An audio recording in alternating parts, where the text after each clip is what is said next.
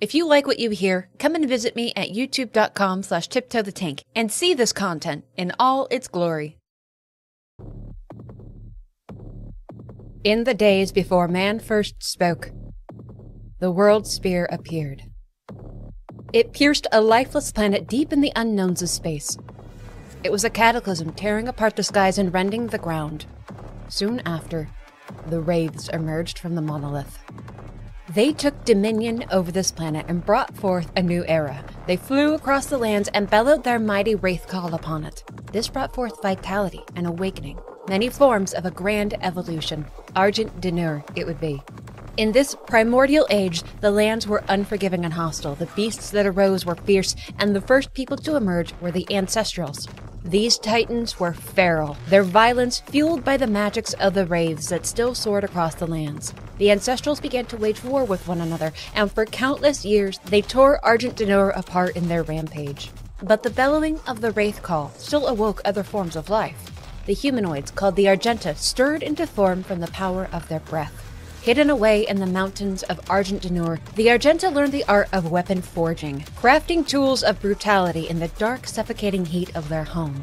They became born of rock and fire, lowly in birth, but through their own determination and strength they became challengers of the Ancestrals. The Argenta forged sword and shield and took hammer against the wild Titan Ancestrals. They conquered their primal elders, and the time of man came to be.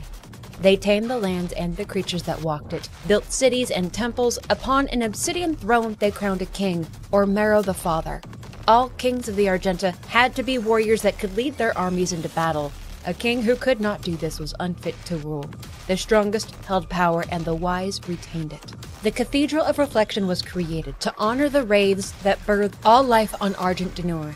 The priests of the Order of the Dag worked to honor and appease the wraiths, who proved to be unpredictable, both in their rage and their grace. Yet still, they were cornerstones of the Argenta's way of life. The young of the Argenta pursued the path of the sword or the path of alchemy to honor the gods.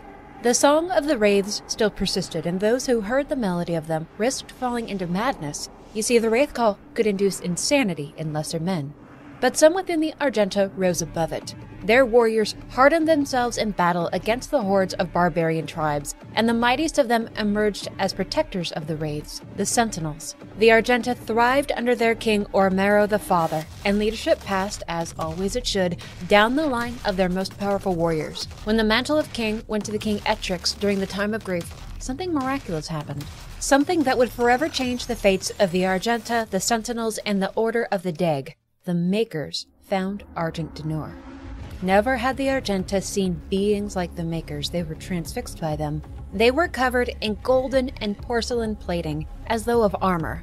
They lumbered over the Argenta, and their weapons held no hold against the Makers. But the Makers did not come to wage a war against this blossoming people. Rather, these ethereal-like beings paid them flattery. They honored their achievements, observed the great deeds that the Argenta held so much pride over, and admired their convictions. The Makers did not come as conquerors, rather they came as friends. The Argenta accepted their extended hand, and a bond was formed between the two vastly different races. The Makers bestowed many gifts upon the Argenta: greater tech to enhance their cities, armors, weaponry, knowledge of other worlds and dimensions which the Makers could travel between as they held sway over all dominions. But perhaps most importantly, the Makers gave to the Argenta a belief in the afterlife, the security in knowing that even beyond death there was a calling. Their mortal plane was not the end. If the Argenta lived in strength and in purity, then the Makers themselves would usher them into a great city in the clouds, where their ancestors would be awaiting their arrival. The Argenta came to worship the Makers as gods. They adopted their holy doctrines as laws of the land. They gave them higher favor than the wraiths, for the Makers gave them hope in an afterlife and enhanced their world.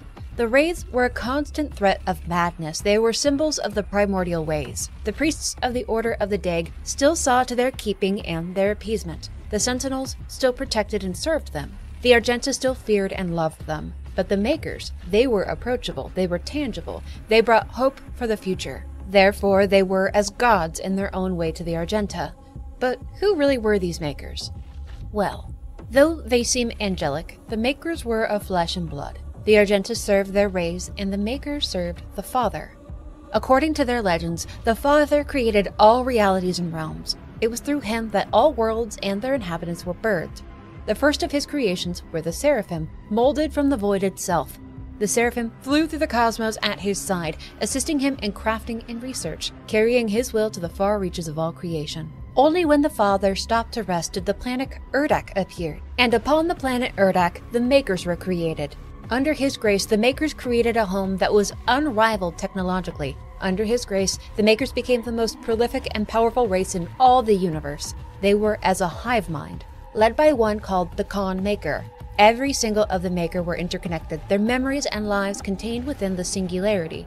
It was through the Singularity that the Khan Maker was given birth. Therefore, the Khan Maker was all-knowing amongst them, and it was impossible for any of the Makers to disobey them. It was perfection. After an enigmatic battle called the Battle of Isenkast, the Seraphim were stripped of their wings and cast down as lesser beings upon the planet Urdak, now called the Seraphs. The Seraphs became like the Makers, serving the Father at their side. To atone for their unspoken sins, the Seraphs built the Luminarium on Urdak, where they would build machines that could harness and contain the essence of life. And in atonement, the Father commanded that should any reach the Luminarium, the Seraphs would serve them. They were bound to favor none, to act neutrally. The Seraphs created the life spheres, which contain the memory, intelligence, will, and nature of a being's consciousness. Though the Makers were long-living, they were not eternal.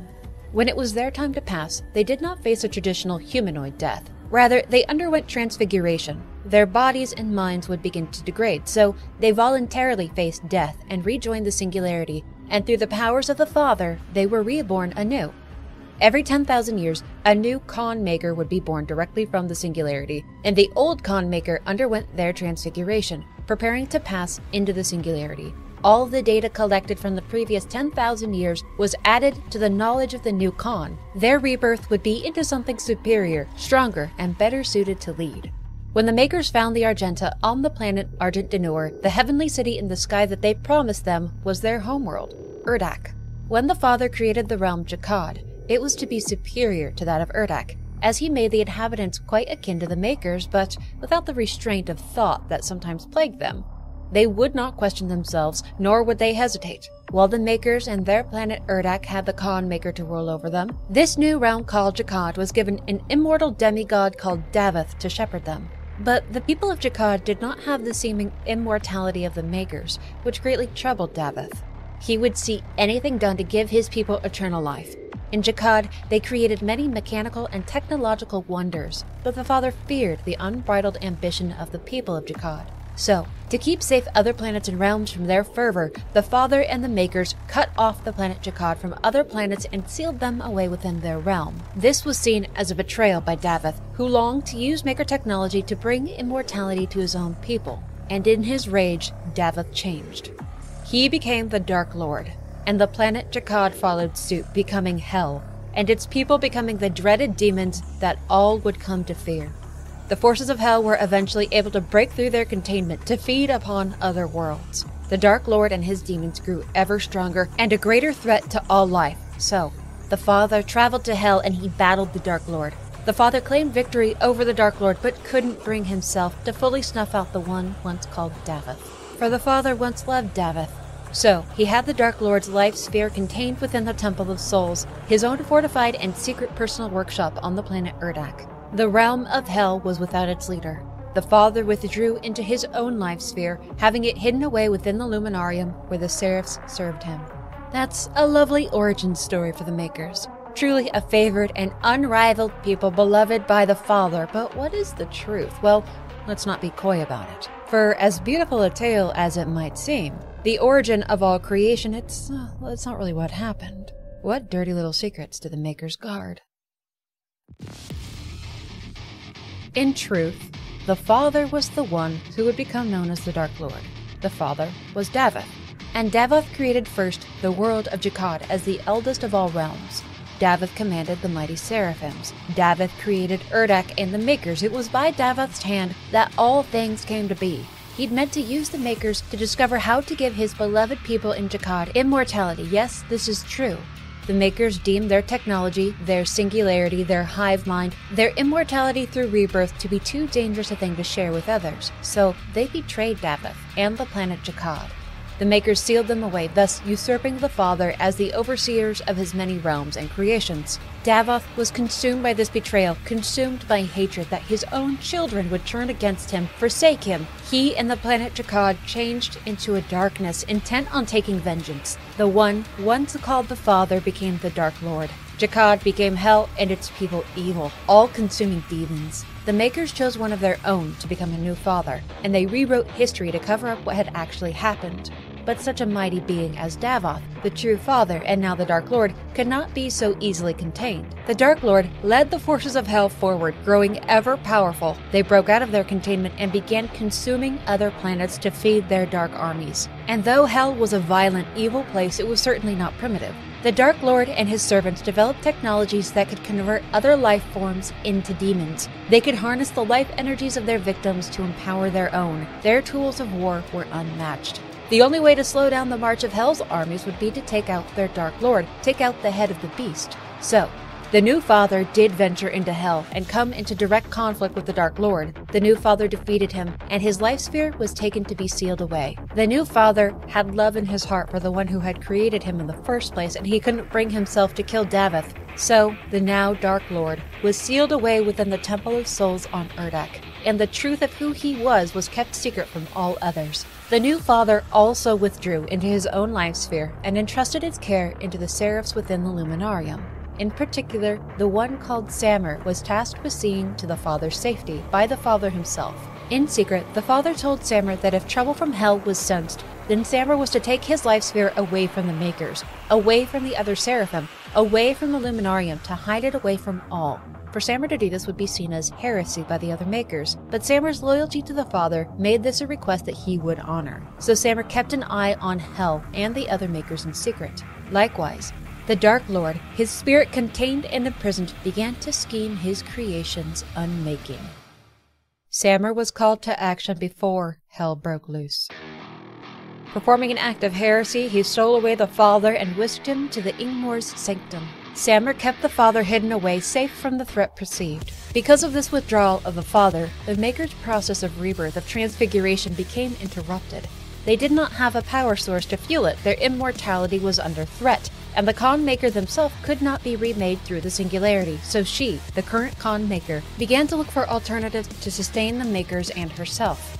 On Argent D'Nur, during the time of King Novik, an Outlander appeared. From where he came, they did not know. Sentinel scouts found him bloodied and near death, mumbling of doom and the forces of darkness. He was certainly not of their world. His armor seemed alien, and the weapons he carried were arcane. The Outlander was offered the chance to prove himself, as was dictated by Argenta law. If he survived his wounds, he would fight in the Colosseum, but his mind was so consumed by rage and madness, his body so damaged and broken, it was doubtful that he would, yet somehow he did. He did recover, and he fought in their Colosseum. He fought with brutality and with a fury the Argenta did not recognize, but with a determination that they understood. Those that witnessed this spectacle cheered his banner, rip and tear. The Outlander was victorious. He was given no special rank nor title, but he joined the Argenta as common rabble. His strange tongue and mad ravings were made known to the Khan Maker on the planet Urdak, who took an interest in this strange humanoid. The Khan demanded that her underlings learn his language and decipher his ravings. They discovered that he was speaking of hell, of demons, and horrors unknown to them. The Argenta believed the Outlander was telling them of a place that the gifts and message of the Makers needed to reach. The Khan Maker kept secret the truth of what he spoke. Hell was coming. Doom approaching. His wild prophetic ravings proved true. On the eve of the Black Star, Hell broke through the fabric of dimensions and invaded Argent D'Nur. Outer settlements and cities rapidly fell to the demons' onslaught. The Sentinels prepared to engage them, and when the two forces clashed, it began an unholy war. But the mighty Sentinels of Argent D'Nur could not defeat the demon hordes that continued to pour out of that portal to Hell. The weaponry of Hell was unlike anything the Argenta had ever fought against, but they held back the Hellspawn from complete victory. The Sentinels were able to obtain some of their weaponry, so that their engineers and priests of the Order of the Dag could study it, perhaps decipher some of their secrets. But what they found was that the forces of Hell were empowered by a life essence that caused their twisted appearance and made their weapons so devastating, and this life essence caught the attention of the Khan Maker. The Khan Maker was now the indefinite ruler of Urdak. With no way to birth a new Khan, there was no other way. Out of eventual desperation, she began to look outwards to new energy sources that could power their technology and preserve the Maker's way of life.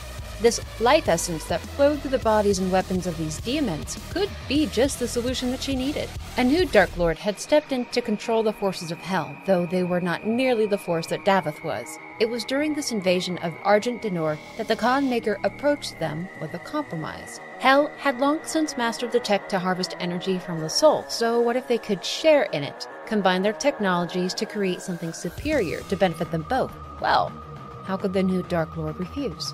In Hell, the Maker saw built grand soul spires that would more efficiently harvest souls and energies, creating a new form of it called Argent Energy. And in return, the forces of Hell were allowed access to other worlds, so that they might conquer and consume them. Unlimited energy for Urdak, more power for Hell. But for Argent D'Nur, there was no reprieve from the Holy War. Their armor, weaponry, and defenses were bolstered by the Makers and by Hell technologies, making the mighty Sentinels ever more powerful with each passing season. Though mighty as they were, the forces of Argent D'Nur could not stop the Hellspawn. The Order of the Daig took counsel with the king and convinced him that the Sentinels must go through the portal themselves and fight the demons on their home turf. That maddened Outlander fought on the front lines alongside the Sentinels, and did so with such ferocity that King Novik deemed him worthy of selection, something never done to an outsider before. The Outlander was lifted from the common rabble and given the training of a Sentinel. He proved himself to be unwavering in his convictions to defeat the demons, and a reliable compatriot in their efforts. The Outlander was friend to none and a fearsome being to behold. He was given every bit of training the Sentinels could offer and eventually ascended into the ranks of the Night Sentinels. He journeyed with them into Hell itself, never asking for assistance, fighting relentlessly at their sides. He proved to be an ally and a powerful weapon. The people of Argent D'Nur knew not the treachery at play against them. The Khan Maker had betrayed them in her dealings with the new Dark Lord. Argent D'Nur was not the only world that Hell invaded, and it grew stronger by the day. The priests of the Order of the Daig and the Makers themselves convinced the Argenta people to consume the energy that now came from Hell, not knowing that by doing so, they would serve as fuel for it upon death. Their souls would go to those terrible soul spires and their bodies would become demons. They were allowing every world under the Maker's dominion to be invaded. When a Titan, the Dreadnought, emerged from Hell, it began to assault the heartlands of Argent D'Nur. What could possibly stop something like this? All the Sentinel ranks gathered a defense against it, but the question to how something so massive could get through the demonic gate with no warning began to play on the fears of the Night Sentinels. Was treason at play? Were they being betrayed? The holy city of Taras Nabad fell to the demons, and only the few that were able to flee the city survived. The Night Sentinels were able to push the demon invaders back, with the Outlander aiding them, but they just could not best that Titan Dreadnought. From afar, the one called Samur watched. Samur had been safekeeping the life sphere of the Father, taken him away from the Makers before everything began to fall apart, thus ending their cycle of immortality. Through an ancient rite, Samur blessed the Outlander with power. Samur put him into a holy coffin, which purified his body and gave rise to a whole new being. The Outlander rose and drew a crucible weapon that burned with wraith flame. He pushed forth and he killed the Dreadnought. Thus he took a new name, the Slayer. In their darkest hour, a hero had emerged. The Slayer would be the ultimate weapon in combat against the forces of Hell. The tides were churned. And while the Khan Maker was uneasy with this ascension, she soon proclaimed the Slayer to be a holy relic reborn, which would carry out the will of the Makers. With the coming of the Slayer, the Night Sentinels took countless victories and were able to push farther into the depths of Hell to combat their great foes. This was certainly unexpected by the Khan Maker. For the depths of Hell, their betrayal was uncovered. The Night Sentinels found the Soul Spires, found Argenta slaves building them, found their people being tortured as fuel, and discovered that the elixir their people had been consuming was the essence of their own kin.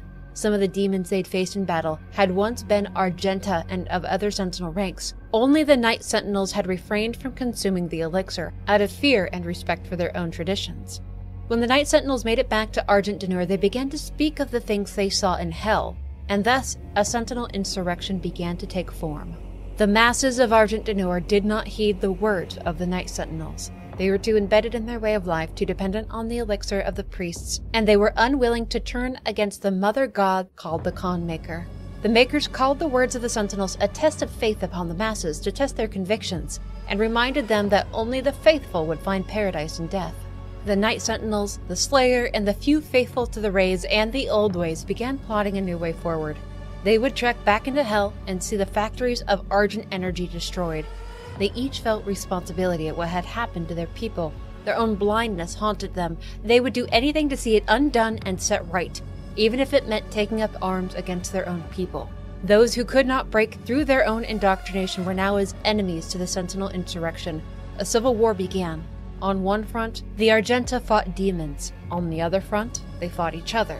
After years of this war, the priests of the Order of the Deg assured the Night Sentinels that their path to the Argent energy factories in Hell were clear for approach. The Night Sentinels didn't know that their own priests and one of their commanders had turned against them.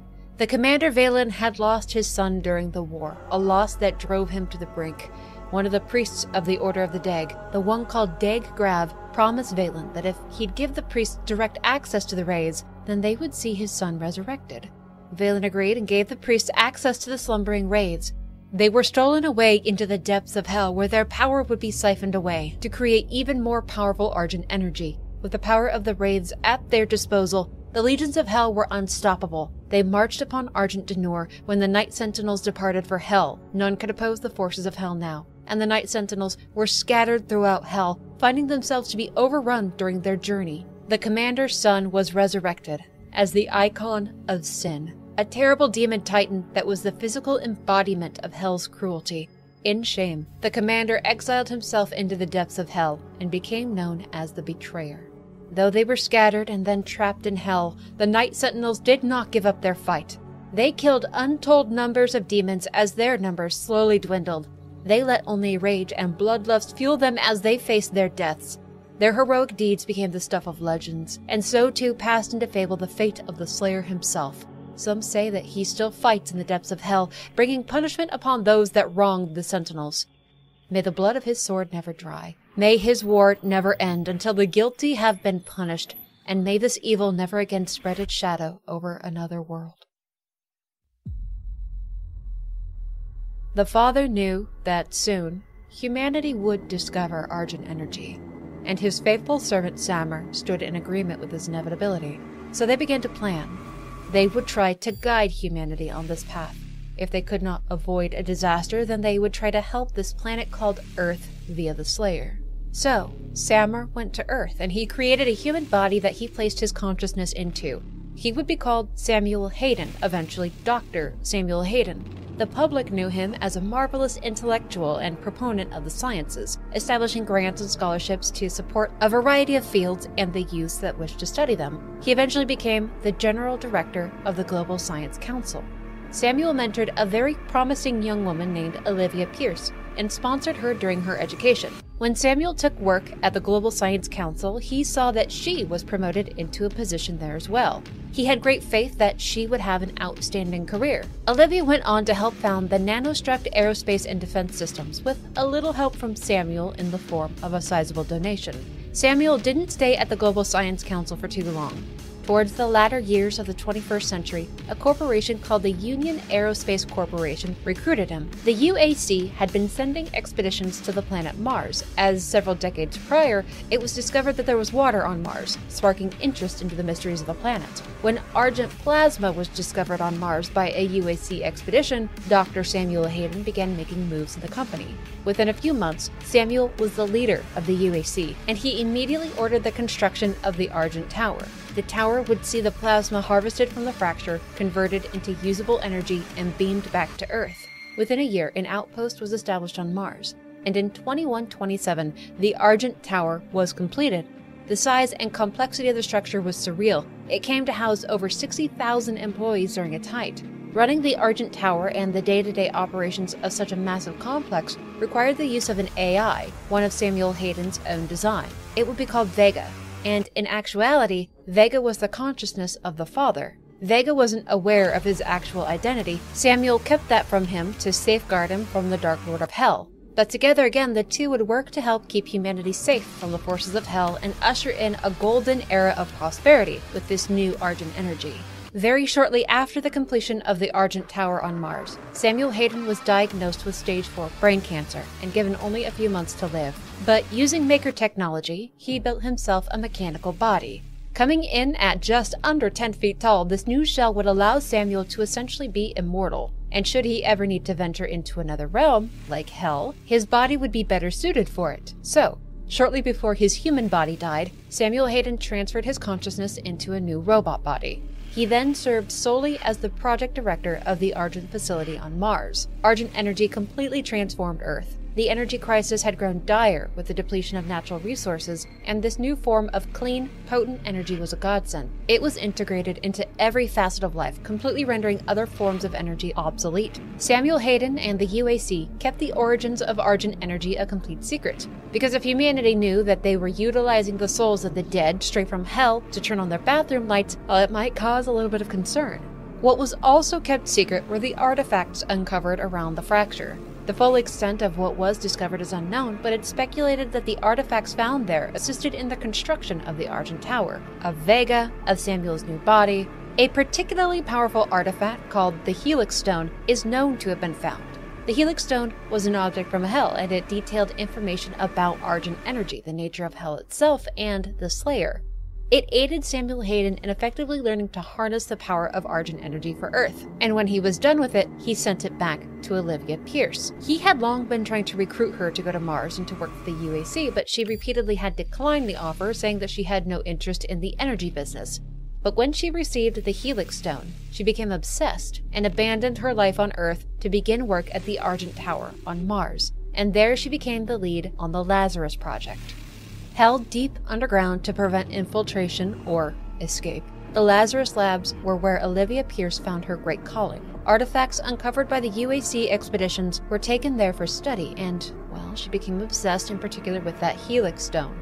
She stopped interacting with others. She abandoned her family and friends. She rarely left her office. Not long after her research began, Olivia's body began to deteriorate. Humans just were not meant to experience full exposure to Hell nor its artifacts. Her spine began to bend. Idiopathic scoliosis. It caused her to be in a wheelchair. She refused to suffer this fate, though. Olivia Pierce underwent a surgery that grafted an exoskeleton onto her body, allowing her to walk again. But as a result, she was in constant pain, but she refused to take painkillers. Eventually, Olivia made contact with a powerful demon. It promised her power, freedom, answers, and ascension to godhood. If she helped them, made them weaponry and armor, then they would tell her the secrets of Hell and change her weak human body. And Olivia was so rattled with pain, so obsessed with the concept of Hell, so desperate to ascend into something greater than her weak self, that she agreed. She would see a gate to Hell stabilized. She would empower the demons of Hell with new tech, and she would use her own people as fodder to achieve those ends. The UAC tolerated every bit of her changing behavior. She began to alter the nature of employment within the Argent Tower and all of its connected facilities. It became cult-like. Employees were called advocates, and promotions were based on how loyal they were to the studies of Hell. Their mantra became, "The science will cleanse us." As time wore on and months turned into years, rituals, sacrifices, human and demon vivisections, they all began to be normal practices amongst high clearance level advocates. Lower tiered advocates were expected to obey all commands and question nothing. The on-site security personnel enforced every command issued by executives on Mars as though they were law. Samuel Hayden may have aspired to guide humanity into a golden era, to guide them through victory against the forces of Hell should the need arise, but he was failing spectacularly. For being an ancient seraphim who'd witnessed firsthand the dangers of mucking with anything related to Hell, he was being wildly ignorant as to the happenings taking place in his own house. Olivia Pierce was out of control, in contact with demons, undertaking macabre rituals and victimizing countless people, but he did not act against her. He knew something was amiss, of course. She was dangerous, yet he did not approach it. He let Olivia Pierce continue on unfettered. Eventually, paths into Hell were stabilized enough for expeditions to begin. At first, drones went in, but data gathering was limited. Samuel Hayden's mech body allowed him to venture through without fear of impact on him, so in secret he would take rare ventures in himself. Olivia's new demon masters had ordered her to find the sarcophagus of the one called the Slayer, which rested someplace within Hell. She was able to track the Slayer's resting spot to a particular region, so the first Project Lazarus manned expedition took place in 2145, headed by Samuel Hayden himself. It resulted in full loss of human life, but they found the sarcophagus in a place called Kattinger Sanctum as a contingency plan should things go to Hell in a handbasket. Samuel took custody of the Slayer's sarcophagus. He took it away to safety in secret, and he kept it from Olivia. But she knew that her once mentor had betrayed her, and the two had an all-out fight over it. From then on, all attempts at cooperation were completely gone, and Olivia's efforts to appease her demonic masters went into overdrive. More employees were sent to the Lazarus labs for experimentation. Propaganda was constant and unabashed. People were indoctrinated to believe that hell and demons weren't to be feared, that fear was a false emotion, death at the hands of the hell forces was a bliss. Steps were even provided for how to prepare for an expedition into hell if chosen, or what to do if a demon breach occurred. Both could be summarized as kiss your ass goodbye. Expeditions intermittently took place into hell, with their success defined by how much data was able to be sent back to Mars. When a Hellgate was close to prepared, the Hell Priest Dag Rannoch began to work with Olivia to plan an all-out invasion.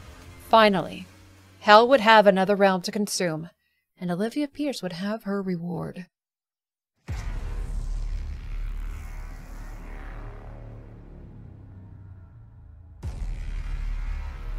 Against all the evil that hell can conjure, all the wickedness that mankind can produce, we will send unto them only you. When he awoke, there was no question as to what he was meant to do. What was it they sang in that ancient arena so long ago? Ah, yes, I remember. How could we forget? Rip and tear. Put on your armor, Slayer. There's demons to kill.